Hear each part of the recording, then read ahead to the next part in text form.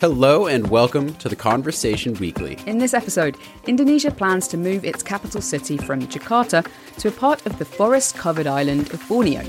Jakarta has been attacked from both sides, from the river and from the land. If it all looks like it's looking like on paper, there's this potential for this city to be this shiny example. We talked to 3 urban planning experts to find out why they're building a brand new capital city and the environmental impacts of this move. I'm Gemma Ware in London. And I'm Dan Marino in San Francisco, and you are listening to the Conversation Weekly, the world explained by experts.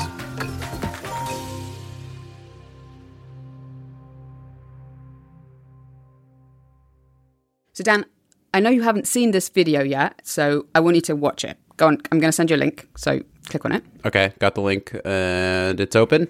Okay, let's press go. Whoa. Tell me what you see. There's like a giant glass castle structure thing with like a flag and a lot of pillars. It's a spectacularly crazy futuristic thing. And then there's the Indonesian flag in the middle. So Dan, what we're watching here is one of these futuristic artistic impressions of a new presidential palace for Indonesia. It was designed by the Indonesian artist Nyoman Yowata, who won a competition for it. So tell us, what are you seeing? What does it look like? It looks tall. It's very see-through. It's very flowy and natural looking. There's palm trees. It kind of looks like a bird, maybe. You've got it. Okay. So I'm at this bit, I think we're both at it, where you can actually see the top of this bird structure, and it looks like you're flying over the... That's when I realized it was a bird, when we got the back view. Yeah. So Dan, it is a bird. It's actually an eagle. And in Indonesia, this eagle is known as a Garuda. Garuda is the national symbol. It's an emblem. Like America is like an eagle, yeah? We call it as Garuda. Garuda is basically an eagle as well. This is Eka Permanasari. She's Indonesian, and she's an associate professor in urban design at Monash University, Australia. Eka's research looks at symbolism in Indonesian architecture and urban design. Now, this particular term, Garuda, is very important in Indonesian identity. It's a very sensitive image, and it represents a bold and courageous figure that can bring a certain kind of like a prosperity and nationalism to Indonesia. This eagle-shaped building is carrying a lot on its wings. But the most important thing about this palace, beyond its shape, is where it's going to be, Nusantara. Indonesia has picked a site for its new capital. It will move from Jakarta to Borneo Island. Indonesia's government plans to move the country's capital city from Jakarta, on the island of Java, to the forest-covered island of Borneo, specifically the East Kalimantan province. The dream is to build a new, high-tech, green, smart capital city of the future, so it seems. Indonesia's parliament has approved a bill to relocate the nation's capital. In January, the government announced the new capital's name, Nusantara, which loosely translates to archipelago in Sanskrit. Nusantara basically is not a new name. Before Indonesia exists, it was called as Nusantara. This is pre-colonial during the Majapahit Kingdom. The Majapahit Kingdom was a Hindu empire based on Java between the 13th and 16th centuries. The choice of Nusantara as the capital's new name has been controversial, though. Some critics say the name is too Java-centric, and others that it's confusing to use a word that can mean the whole Indonesian archipelago for the name of one city. But this isn't just a story about a controversial new smart city with a palace that looks like an eagle. It's a tale of 2 cities, of a new one planned to be built in the middle of a forest, and of an old one struggling to stay above rising waters, Jakarta. Okay, so we want to talk about your home city, Jakarta. Tell me about the situation in Jakarta. What's wrong with the city? What's wrong? Oh. Well, look, Jakarta is a post-colonial city. If you look at the northern part of Jakarta, what we call as long time ago, Old Town Batavia, that was actually the colonial part, which were taken over by the post-colonial nation. The Dutch began to colonise Indonesia in the 16th century through the Dutch East India Company. They made Batavia their capital, and turned it into a strategic base to conquer Java and the outer islands. As they did this, the Dutch made considerable changes to the layout of the city itself. If you look at the old Batavia, it was actually meant to be the little Amsterdam in the colony. But the problem with the old town Batavia, there are some canals and all that. And that was where the settlements of the colonials, they lived there, the Dutch. As they remodeled the town, the Dutch burnt down parts of Batavia and reshaped the water infrastructure of it entirely. They created and diverted canals and built residential quarters in rows alongside them. But it quickly became clear that Dutch town planning was not well suited to Indonesia's tropical climate. They'd failed to take into account the heavy rainfall, and as a result, the canals became blocked and began to overflow. But then we had problems with the stagnant water. So malaria, mosquitoes, dengue, and other diseases. So rather than being as an elite complex, the downtown Batavia was left out. A new town centre with more adequate infrastructure was set up further to the south. From the early 1800s, the Dutch colonial class began to resettle there, abandoning Batavia's dilapidated old town. Skip forward about 150 years and Indonesia won its independence in 1945. The country's first president, Sukarno, renamed Batavia to Jakarta, an old name for the city. Indonesians from across the country flocked to the capital. They settled in all parts of the city in the decades that followed, including in the old town, where the canal systems remained in place. The problem now with Jakarta after the colonialism, it became a melting pot, basically. People from all over the places, they came to work and to live in Jakarta. So Jakarta is becoming like a magnet. And all the economic activities, they are all centered in Jakarta. Today, Jakarta has a population of around 10 million people, but the Greater Jakarta area is home to more than 30 million. For comparison, Tokyo has a population of 37 million. But water still remains a critical issue. To meet the demands of Jakartans, the city government, private companies and even individual households have extracted more and more water from aquifers underneath the city.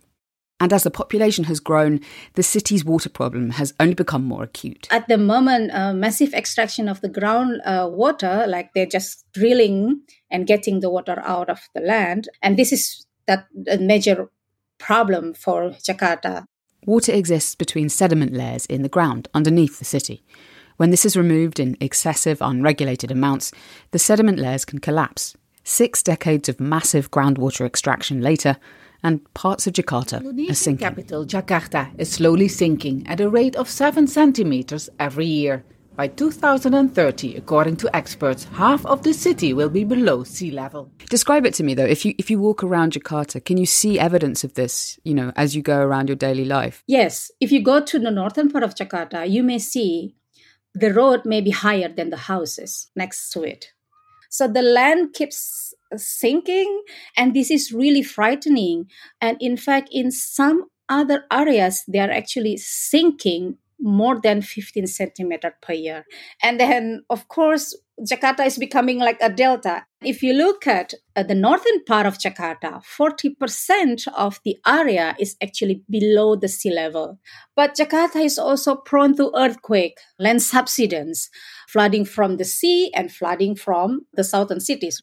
And don't forget that there are 13 rivers overflowing the city. These 13 natural rivers which cross Jakarta used to flow into marshland. These marshes acted as a sort of buffer zone to prevent flooding, but over the years they've been filled in and paved over to make room for more and more urban development. Today, an estimated 97% of Jakarta's wetlands are covered by a concrete jungle. But that means there are no longer enough marshlands left to absorb the water overflowing from the city's rivers.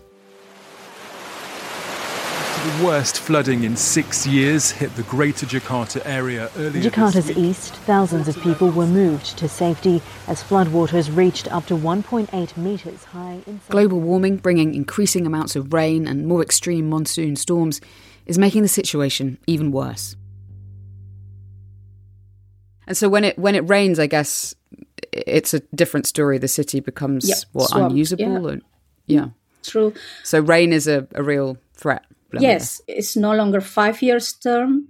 It's now yearly. Basically, in January, there will be in the peak season of the rainy season. And sometimes the flood will reach even the roof. In late 2019, Indonesia's Meteorology, Climatology and Geophysics Agency measured 377 millimetres of rainfall in a single day in the east of Jakarta. Its data shows that extreme rain events like this have been occurring with rising intensity in the past 30 years and with a higher frequency in the past decade. So Jakarta has been attacked from both sides, from the river and from the land. It's a complex of climate change, massive extraction of the groundwater, the sedimentation problems that happens. And are there also other infrastructure problems in the city too? Yeah, definitely. The traffic is the main problems, yeah. You can see that the city is really heavily relied on the car. The number of cars on the road are still really high that in order to reach one place from one spot, you may take at least 1 or 2 hours. And Jakarta is lack of green space. Out of the 30% that is allocated, like they plan to have it, they only reach, I think, around 10 or 11%. And this is what concerns the most, as if you look at the population and land coverage, from the 1970s, Jakarta was pretty much green. But within, say, 20 years, everything is being covered. And that's the reality in Jakarta. Eka says the government is trying to improve the situation in the city. It's been rolling out a couple of new mass transit systems, including an underground railway, and expanding the existing rail network. Urban generation projects are also ongoing, including a plan to increase the amount of green space. But perhaps the most ambitious project so far is a plan to construct a series of giant seawalls at a cost of an estimated $40 billion. It was a plan to create this giant seawall on the northern part of Jakarta in order to prevent the sea level flood and also to catch the water from the land and then treat them as water supply. So if you look at Jakarta 2030 plan, there are 3 layers of a seawall. The first one is attached to the land. The second one is attached to the reclamation land, which was already being plotted. And then the third one is on the sea. That is what we call as the giant seawall. In 2019, parts of the seawall collapsed. Now the whole seawall project has been postponed indefinitely, bedeviled by high costs, problems with land reclamation and public criticism. The land keeps sinking and then the water keeps rising, so they always add the height. So tell us, what's the government trying to do next? First of all, there were a lot of attempts in order to keep Jakarta as the capital city. Of course, it's not easy because the city has already grown and it's very difficult to fix it. So the easy way was moving away. Jakarta really feels like they've got a lot on their plate in the coming years and some serious challenges, from land subsidence to flooding and infrastructural challenges. I understand why they're trying to move the seat of government power to a completely new place. They need to get out. Yeah, you can't blame them for it. But, this isn't the first time that Indonesia has toyed with the idea of moving its capital city away from Jakarta entirely. My name is Hendrikus Andi Simarmata. I'm the president of Indonesian Association of Urban and Regional Planners. I also teach at the University of Indonesia, majoring urban studies and also urban planning. And Andy has also offered his views as an external consultant to Indonesia's government during parts of the planning stages for Nusantara. I asked him when Indonesia first began discussing plans to build a new capital city. Even since Batavia, early in 19th century, the Dutch colony at that time has troubled in Batavia or Jakarta now with the heat temperatures and also flood and health issues. So then they are trying to move the capital 35-40 kilometers to the southern part of Jakarta. But it's not happened because of the financial issue. And then President Sukarno has also suggested to move the capital to the central Kalimantan, to Palangkaraya. In 1957, President Sukarno christened Palangkaraya as capital of the central Kalimantan province on the island of Borneo. His vision was that the city might one day become Indonesia's new capital. But again, it was not happened because Indonesia at the time faced a budget issue as well, struggling with the economic development. And again, after Sukarno, President Suharto also suggested to move the capital to the Jonggol, one area still in the south part of Jakarta, but not so far. And again, it is not happening because in 1998 we have a financial crisis, yeah. So there was precedent when in 2017, the government of Indonesia's President Joko Widodo, known as Jokowi, began assessing potential sites for new capital cities. August, President Joko Widodo announced that Indonesia would be relocating its capital city from Jakarta to East Kalimantan. Then in August 2019, Jokowi announced the capital would move. And now we have the law of the moving capital, and we will have a master plan under the presidential regulation. Perhaps it will come by this April. It's really not yet clear when construction of Nusantara will officially begin. In March, a former official of the Asian Development Bank called Bambang Susantono was appointed head of the National Capital Authority, an agency tasked with managing the construction and development of the new city. But a big question mark remains over who will pay for all of this. I saw estimates that it would cost $35 billion to move the capital. Who is going to fund that? Yeah, at the first stage, of course, the government will take a role to make the land attractive to the private sectors, But I think at this moment, the commitment from the government budget is only maximum 20%, So that's why I think the head of the capital authority, Bambang, need to engage not only private sectors in Indonesia, but also the global company or the global investors. Andy says that getting the city's infrastructure right and in early will be key to attracting private investors.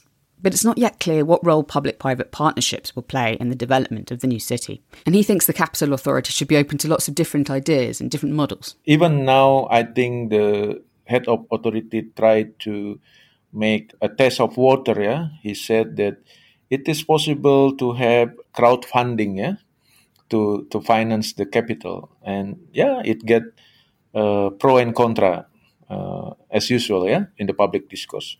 But I think that's his strategy to get more buying in, from the people. Still, some analysts say the government could face an uphill battle in getting the finance together for Nusantara.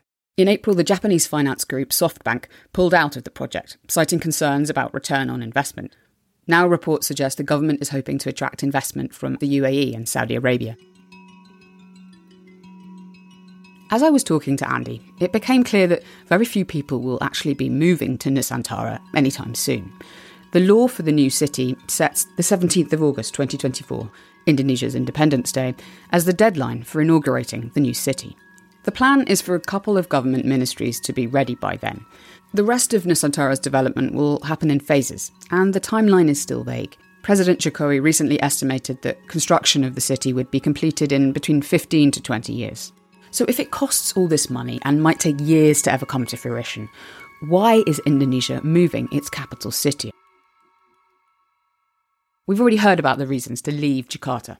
It's sinking. But Andy says the move is also part of a wider strategic plan for Indonesia. In 2014, when President Jokowi and Yusuf Kala, as the vice president, say that Indonesia should go for the global maritime access. The Global Maritime Axis sets out a long-term vision for Indonesia as a global political and economic player.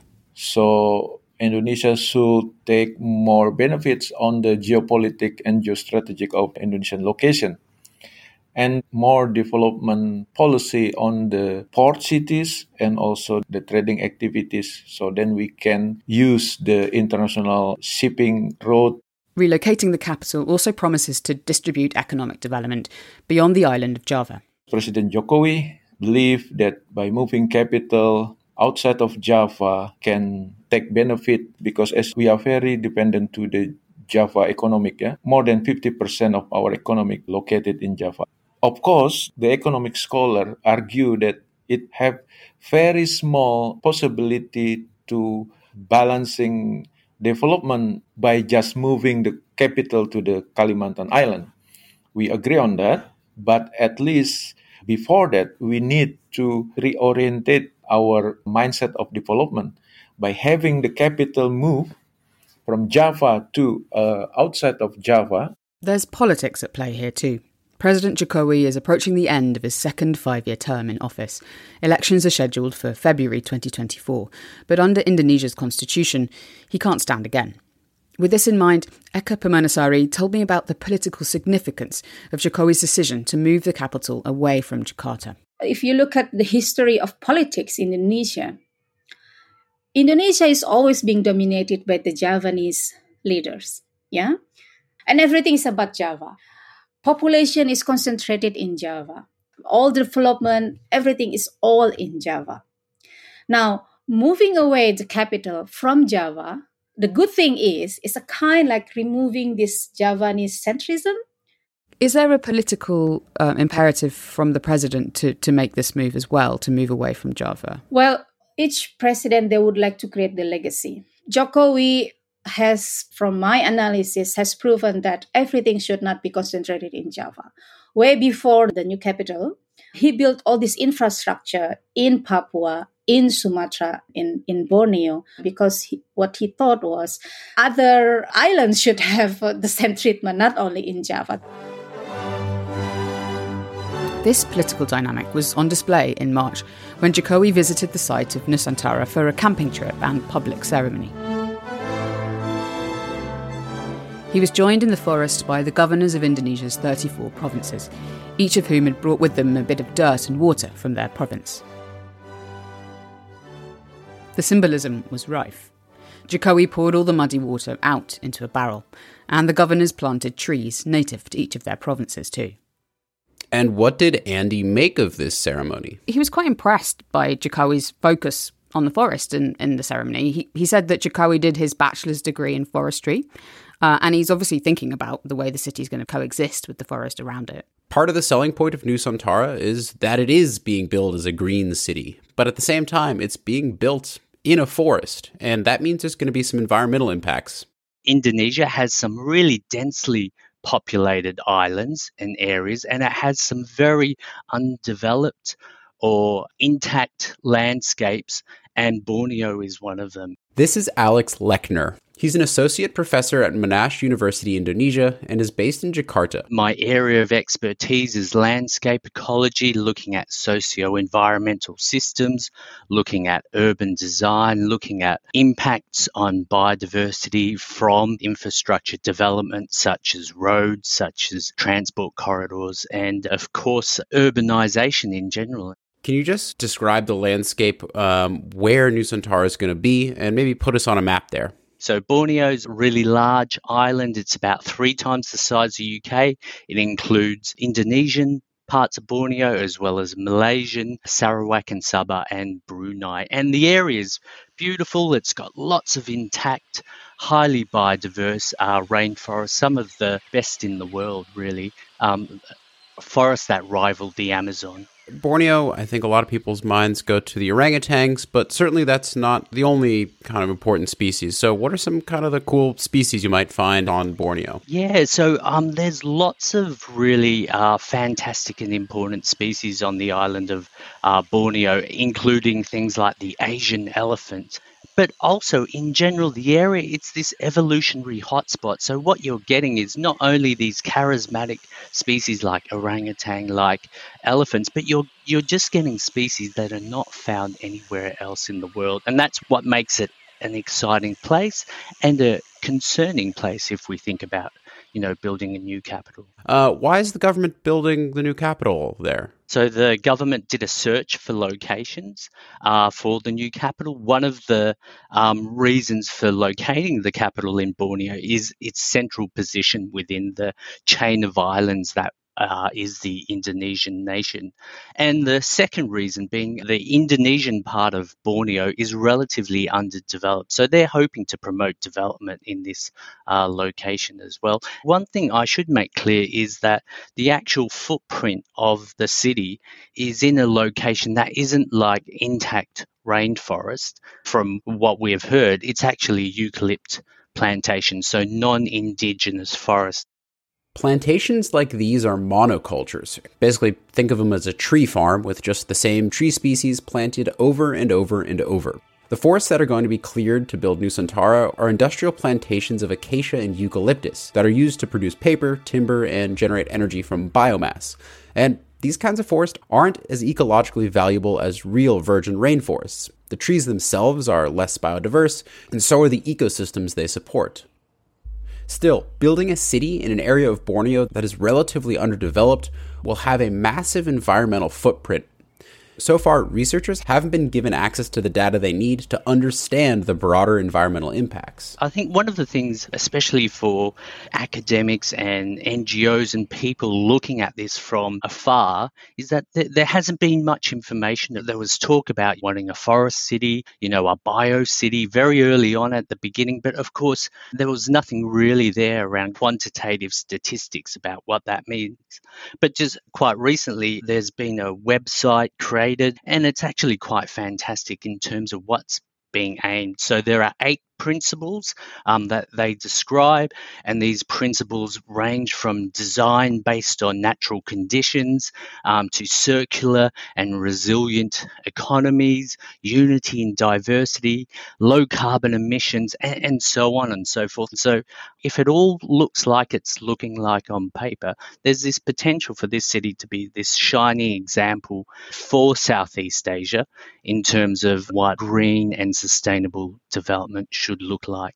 And I guess one thing we also got to think that, this is what we have to do if we look at our global challenges around biodiversity, around climate change. We have to build cities like this. In a way, it looks like we're aiming for the stars, but really this is what our future has to look like if we're going to address some of these global problems. So, a forest city sounds like an interesting and certainly cool thing, very green.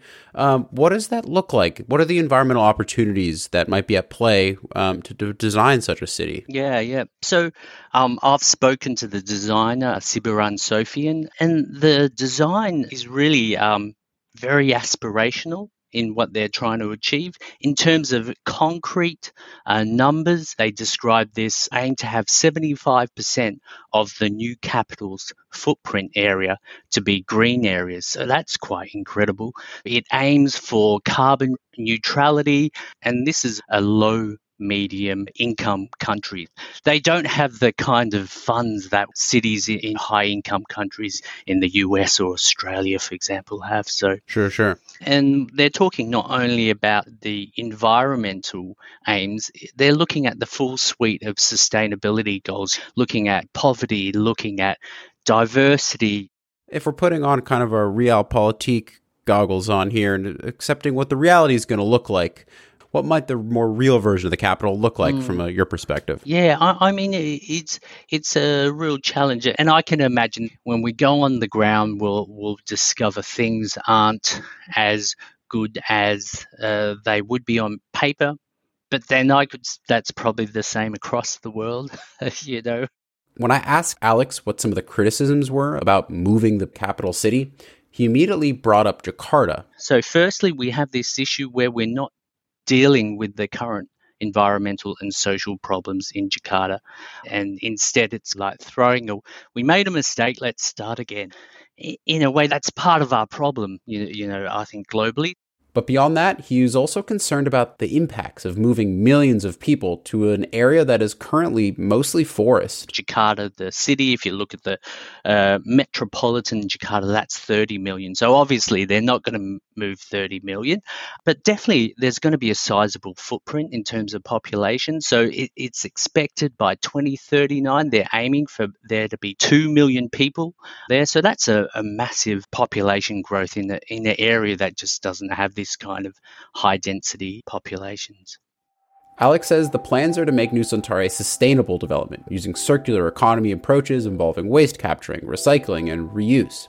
But he says it's what happens outside of the designated city area that's going to be really important.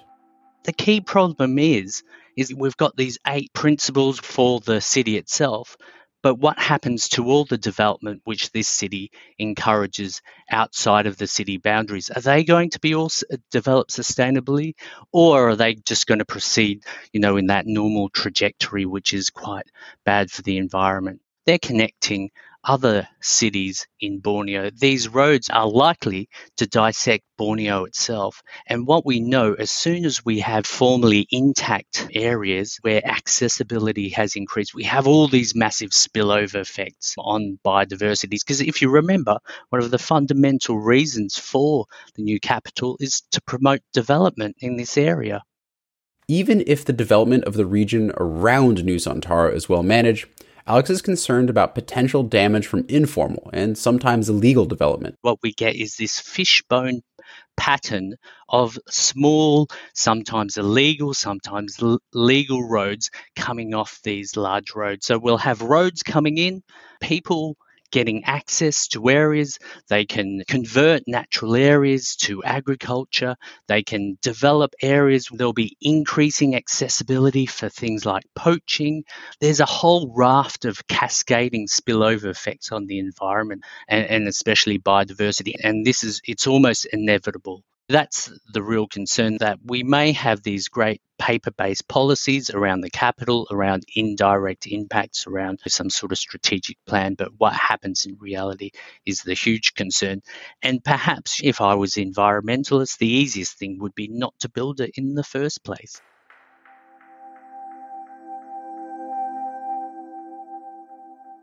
I am optimistic about what's going to happen within the footprint. There's some really fantastic designers. I think being environmental isn't so political in Indonesia like it is in many sort of Western democracies. So I can imagine a lot of people would be behind it. Of course, there'll be issues around implementation because there'll be builders, there'll be the actual constructors and developers who will have to reach these principles. And of course, they may not hold the same perspective, and often money wins out. Alex, and I think most of us, would love the idea of a green utopian city, but there's a big difference between a plan on paper and actually implementing a massive project like this. Yeah, and even if you can get all the infrastructure in place and build the thing, what's so crucial is finding the people to move there. So how do you go about doing that?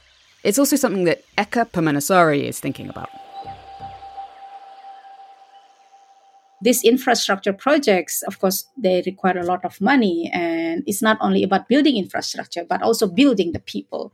And that is something which I think the current government should work on. It's not only about creating this good policy and physical environment, but also the environment and the social condition of the people who are living there currently and who are going to live there. How would you make them work together and be part of the society?